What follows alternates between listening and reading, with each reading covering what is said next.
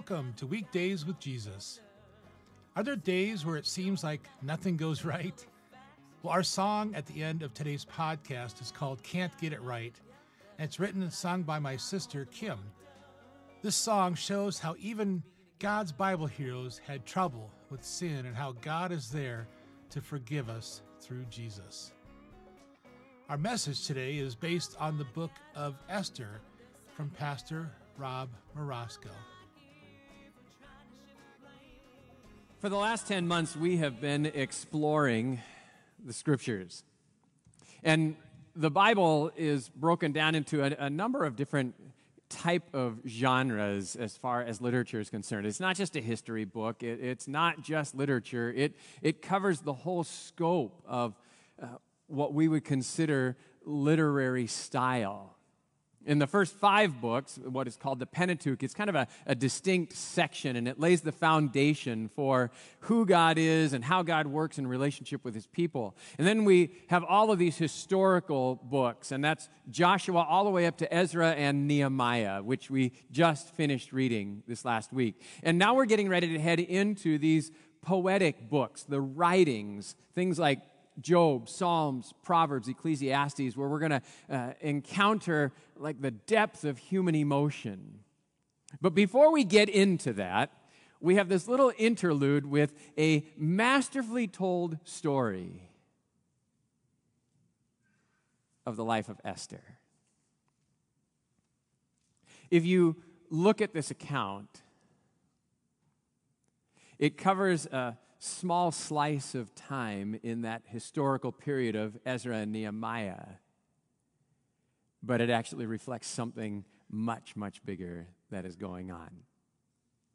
In the world of plays or drama, in the Shakespearean world, the story of Esther would be considered a comedy. It really would, because of the features that are involved in the book. And I think you'll understand that in a little better way here in just a moment. But in order to tell the story of Esther, we need to know who the main characters are. So, the first person that we meet is Ahasuerus. He is the king. You might have also read Xerxes. Xerxes is his Greek name. Ahasuerus is the name that he is known with the Persians and with the Hebrews. So depending on which translation you have, but we know that this is the same guy, Ahasuerus and Xerxes, from all the historical records that are out there outside of the Bible as well as those that are within the Bible. So and guys are walking down the aisle right now with Bibles if you want them. We're going to cover the entire book of Esther here in the next few minutes. So stay with me, and if you want it to be able to follow along, that might be helpful for you.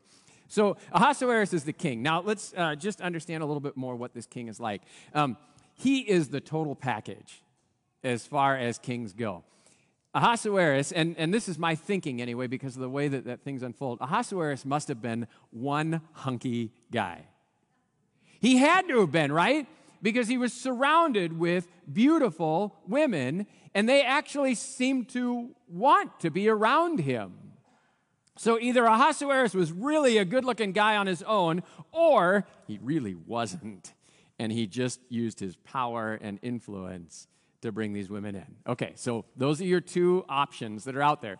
Good-looking or not, Ahasuerus rules over the Persian Empire, which is one of the largest empires that has ever existed in the history of the world. It extends all the way into the Far East to India, and then using today's geography, it goes up into Asia, into Russia, around into the Middle East, and then far down into Africa as far as Ethiopia. It is a huge empire. So Ahasuerus is very powerful. He has an incredible amount of influence. He's got to have some intelligence because he's ruling over that large of an empire. He also is extremely wealthy. And he seems to be a little flaky. Again, we'll get back to that. So that's our first person that we encounter. The next person is Esther. Esther is the heroine of the story. Esther is a young Jewish woman. Her parents were exiles from Judah, and they have died. So it's really a sad story for Esther. She's kind of a refugee, if you will, in this land. Esther is raised by a relative. We'll get to him in just a minute. The next person that's up there is Hegai. Hegai might seem like kind of an insignificant character, but Hegai is the one who is in charge of King Ahasuerus' harem. And the harem gets to be quite large, actually, because of some events that unfold in the story, which, again, we'll get back to in just a little bit. Hegai plays a really significant role in the life of Esther, which then plays a significant role. Well, okay, we'll get there. The next guy that's on the list is Mordecai. Mordecai is Esther's relative. Mordecai, after Esther's parents die, takes Esther under his household, under his care. So he's like a foster parent, if you will. He's a relative, a guardian. That's what he's doing. And Mordecai is a great relative and a great support for Esther. He also plays some pretty significant roles politically, both behind the scenes and in front of the scenes. And then the last person that we're going to meet is Haman. Now, in good theater style, Haman is the bad guy. He's the enemy. And so when you hear the name Haman, you should go, yeah, there you go, boo, hiss. All right, so when Haman shows up in the story, feel free to boo and hiss because he really is a bad guy. Okay, so those are the main characters. There's a lot of other people that come in and out, but I think it's time for us finally to tell our story. King Ahasuerus is ruling over his empire, and he is celebrating his rule. He has had military victories, he's expanded his territory, and so he decides it's time to have a really big party. And by the way, a really big party, this thing goes on for a week. They pull out all the stops, and they are celebrating with individually crafted goblets for every one of these officials. So, I mean, huge expense, nothing spared. They're having a blast. After a few days of partying like this, Ahasuerus and his friends are maybe not thinking really clearly. And so Ahasuerus' friends, they say, hey, king, you are one stud of a man. Here's what you should do. You should call on your hot queen, and you should have her come out here and parade in front of all of us so that we can all recognize what a great guy you are and just what kind of influence you have. Ahasuerus is like, okay, that sounds like a pretty good idea. Remember, he's a little flaky. And so he calls Queen Vashti and he says, Vashti, you get out here. I want everybody to see how pretty you are. Vashti says, I don't think so. And she sends a message back to the king. Forget it. Ahasuerus, because he's such a great guy, right? He flies off the handle. You can't treat me like that. And so he's angry at Queen Vashti. He says, fine then, if that's the way you're going to be, you can't be queen anymore. And he kicks her out. Great guy. Everything seems to be going along pretty well until Ahasuerus realizes, I kind of like having a queen. I don't like being alone. So all of these great friends that were drunk with Ahasuerus before, they decide, you know what, here's what you need to do. Ahasuerus, have a Miss Persia contest. Sweet.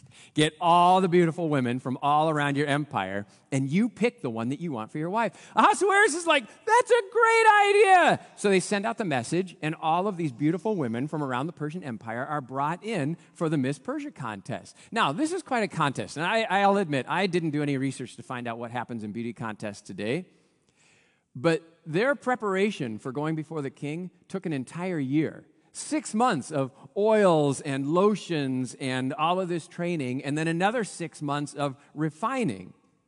So all of these beautiful women are brought into the harem where Hegai is watching over them. One of the people that comes into this harem is a young Jewish woman named Esther. And Hegai, he takes note of Esther right away. And he starts to coach her and help her. And over the course of those 12 months, Esther's being groomed in an amazing way. So that when her turn comes to go before the king, and the way that it worked was the king would have these ladies come in at night, and then they were supposed to, have conversation. And so the king would then pick which one he wanted. Well, when Esther comes in, nobody else matters. The king has never met anyone like her, and he knows instantly. And he stops the whole contest.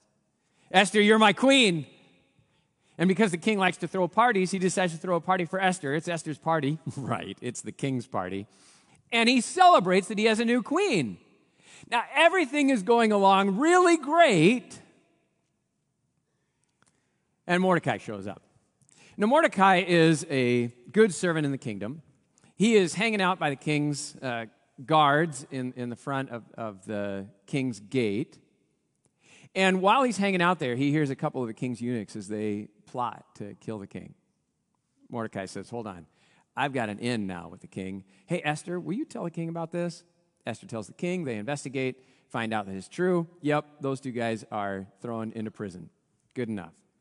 Time continues to go along, and then Haman enters. Well, that was lame. And then Haman enters. There you go. Haman is a real great guy. Haman loves himself. He absolutely loves himself. Haman loves himself. And he works politically to do everything he can to get into the king's graces. And finally, he gets the king to pass a decree that Haman is the greatest of all of the rulers, and everybody has to bow when they see Haman walking by. Haman loves this. He walks down the streets, people are all falling all over the place, except for Mordecai. Everybody's falling all over to bow down to Haman, except for Mordecai. And every day, as Haman walks the streets, he's like, yeah, look at all these people bowing down to me. This is so great. Ooh, that Mordecai.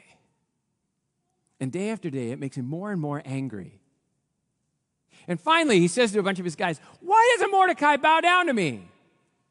Well, they go and they investigate, and they find out Mordecai is a Jew. Did I tell you guys that Mordecai was a Jew? Mordecai is a Jew. Why do you suppose that Mordecai doesn't bow down to Haman?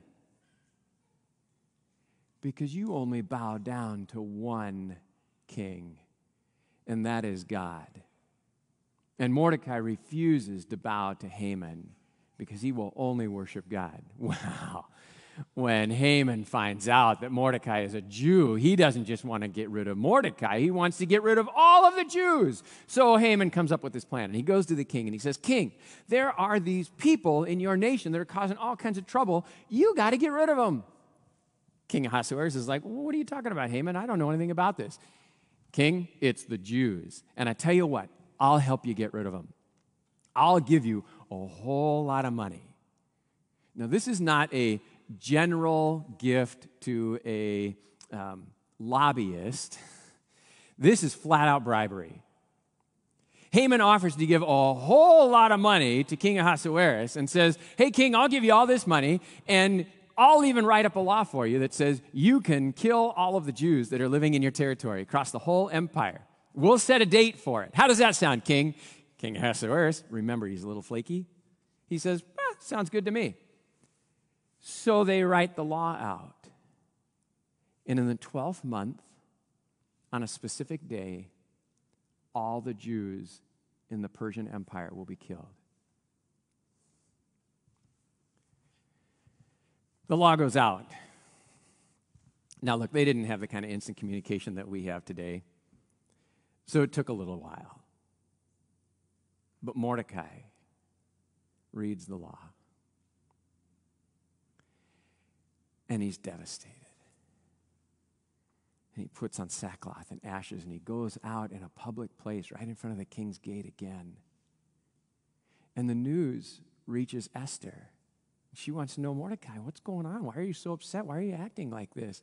So Mordecai, he sends a message back to Esther. Esther, maybe you didn't get the bulletin,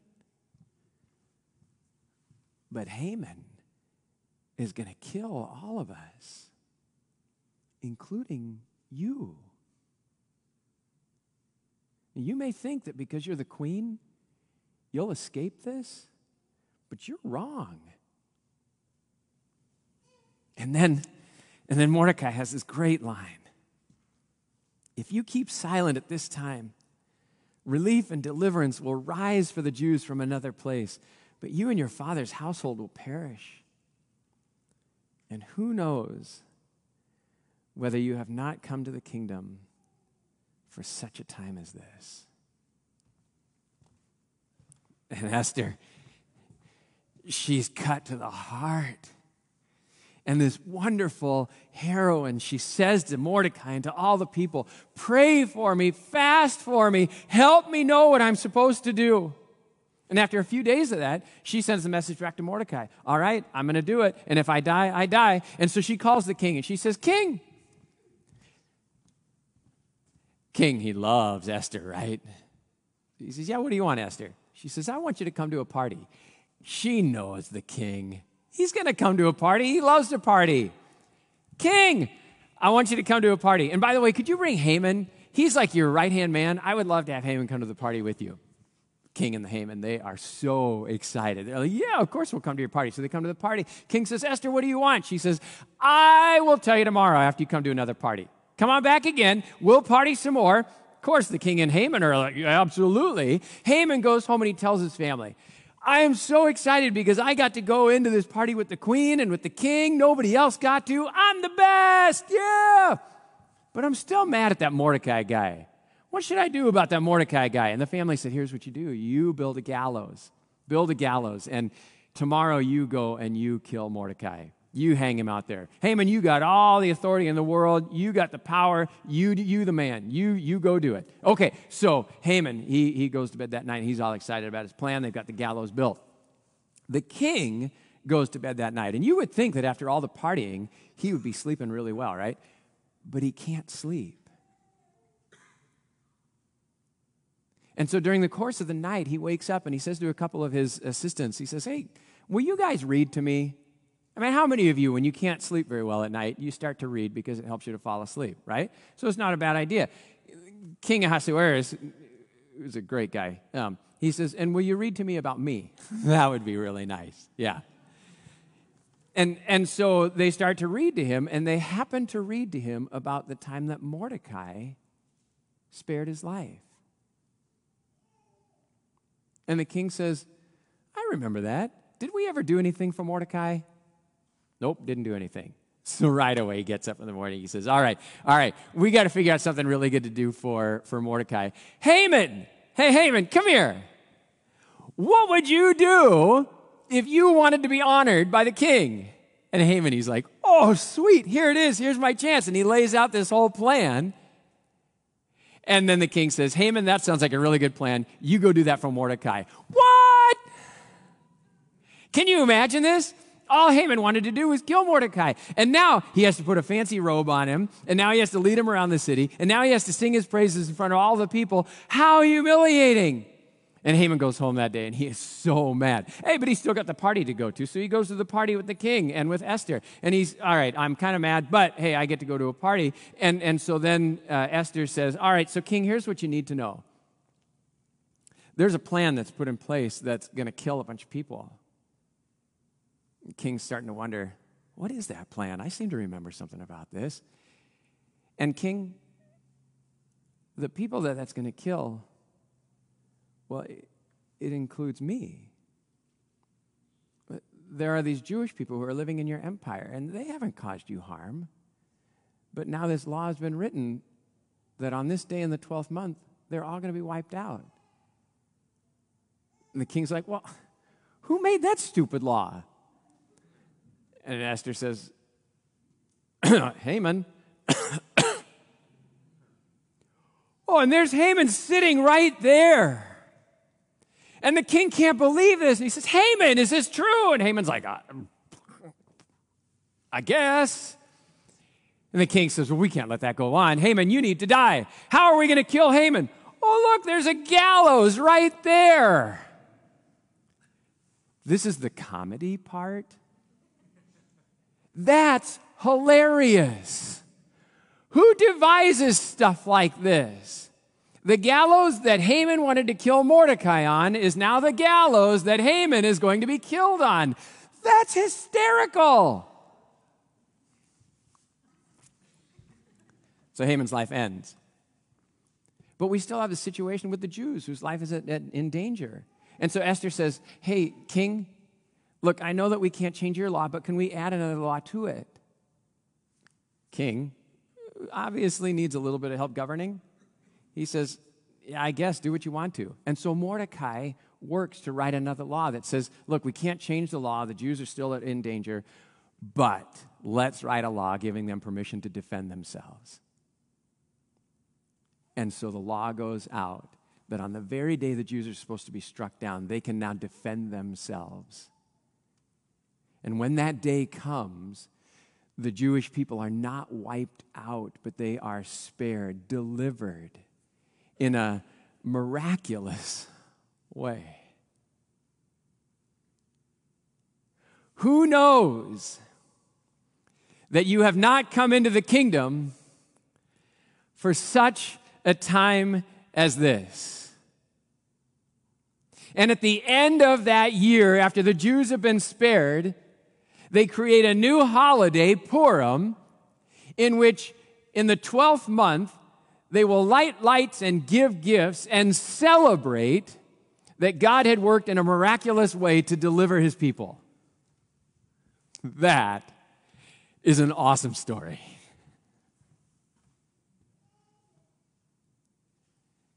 And the short little book of Esther and the amazing story that was just told is a picture of a much grander story that has been weaving its way through from the very beginning of Genesis, of a people who are doomed for destruction.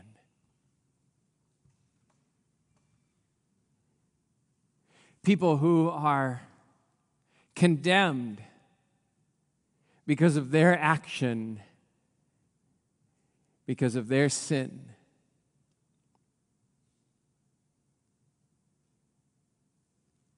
And a hero who is raised up for such a time as this.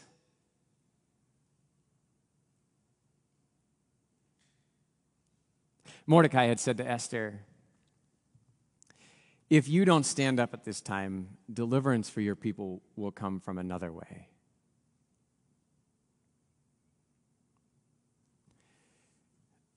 But in this bigger story, this deeper story, our story, there's only one way. And Jesus, like Esther, steps up at the right time in the right place and says, if I die, I die. And in order to save his people, Jesus offers himself not on a gallows, but on a cross. And he hangs there to die.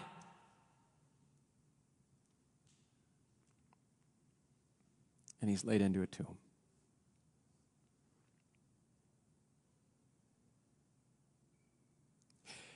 That, by the way, in the scope of Shakespearean plays, would be considered a tragedy.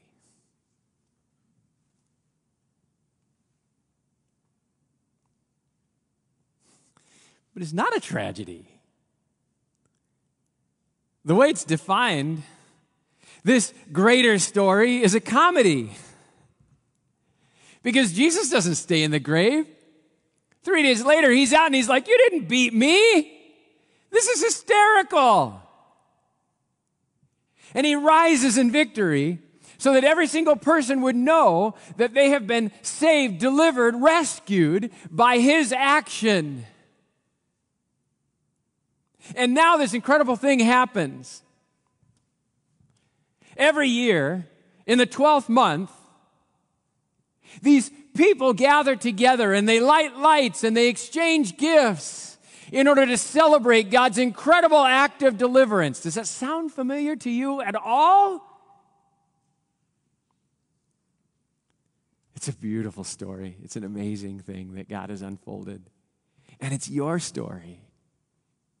You and I, we're those people. And because of Jesus, he's delivered us, and we get to celebrate.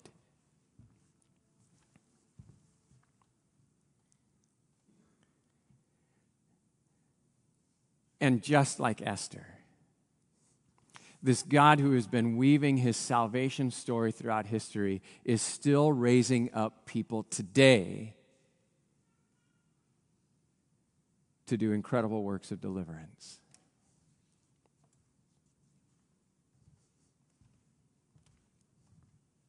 Some questions for you to consider.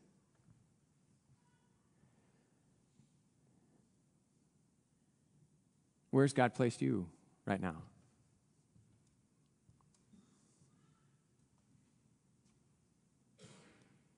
Esther was the queen.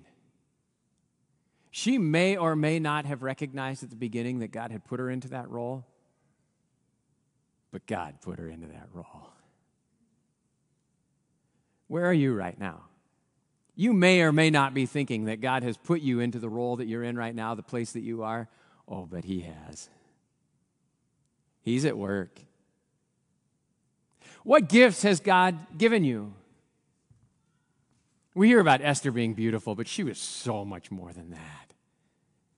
She was smart, wise, courageous, humble.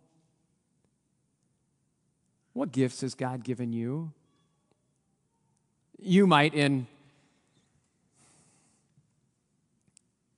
genuine or in false humility or in fear, say, God hasn't given me anything. Or I don't know what gifts I have. Look, you cut right through that lie of Satan and recognize that God has poured out his Holy Spirit into you and has given you gifts. And he has given you those gifts for a reason. What gifts has God given you? And then that last question, who has God put into your life to help you? God put Mordecai and Hegai into Esther's life to encourage her, to help her, to coach her along, to walk her through the challenges that she faced so that she would be ready when that came. Who has God put into your life? What friends has God put into your life? What family members? What coworkers? Who has God put into your life? And then the most important question, what are you going to do?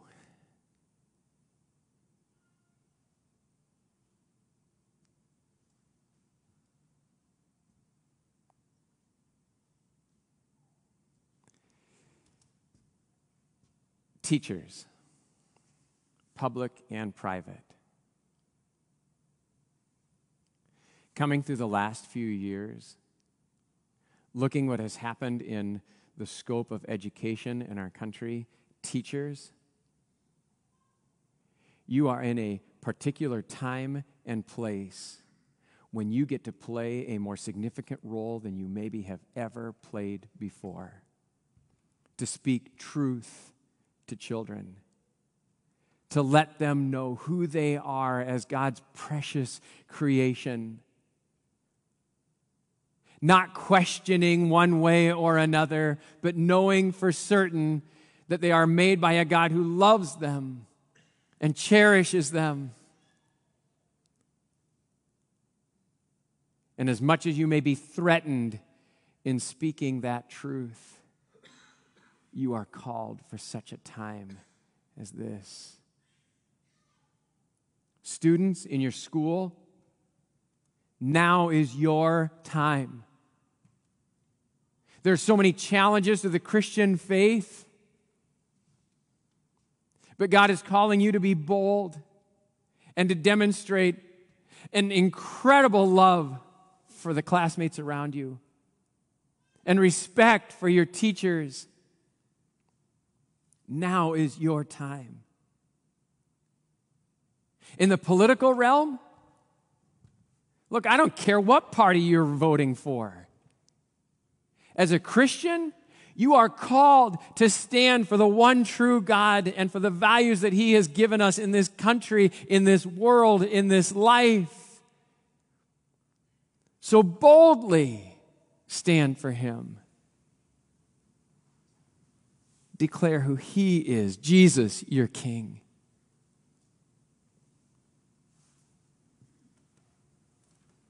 For such a time as this.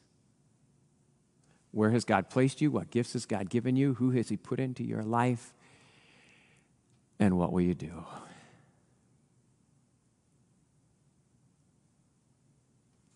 It's a great story. And this is the end. Oh, Lord God, thanks for raising up Esther. To see how you were working in all these little details. And to see what you accomplished. God, it's amazing.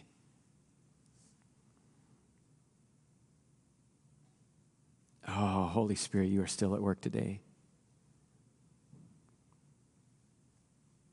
Maybe we see it, maybe we don't. Help us, God.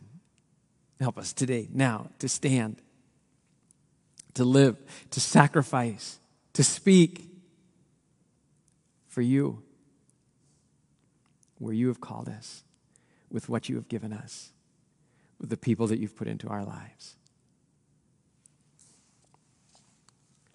We pray in your name, Jesus.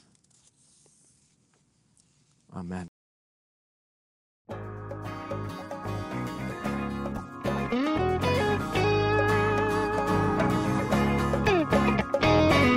People say that I've got it all together. Sit back but don't relax until you know the facts, Jack. I ain't got it all together, but I do rely on the one who does. He holds me together.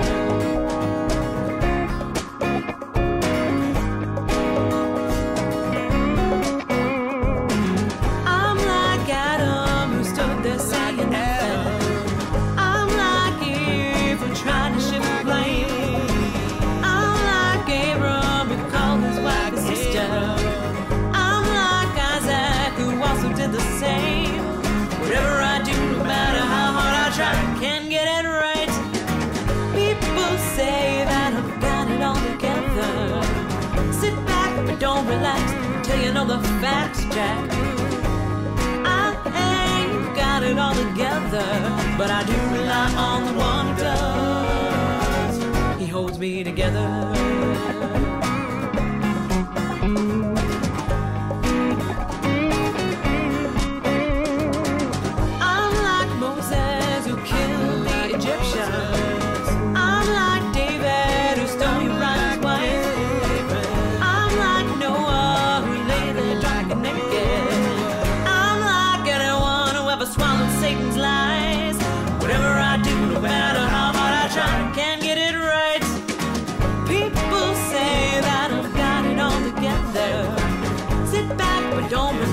Till you know the facts, Jack. I ain't got it all together, but I do rely on the one who does. He holds me together.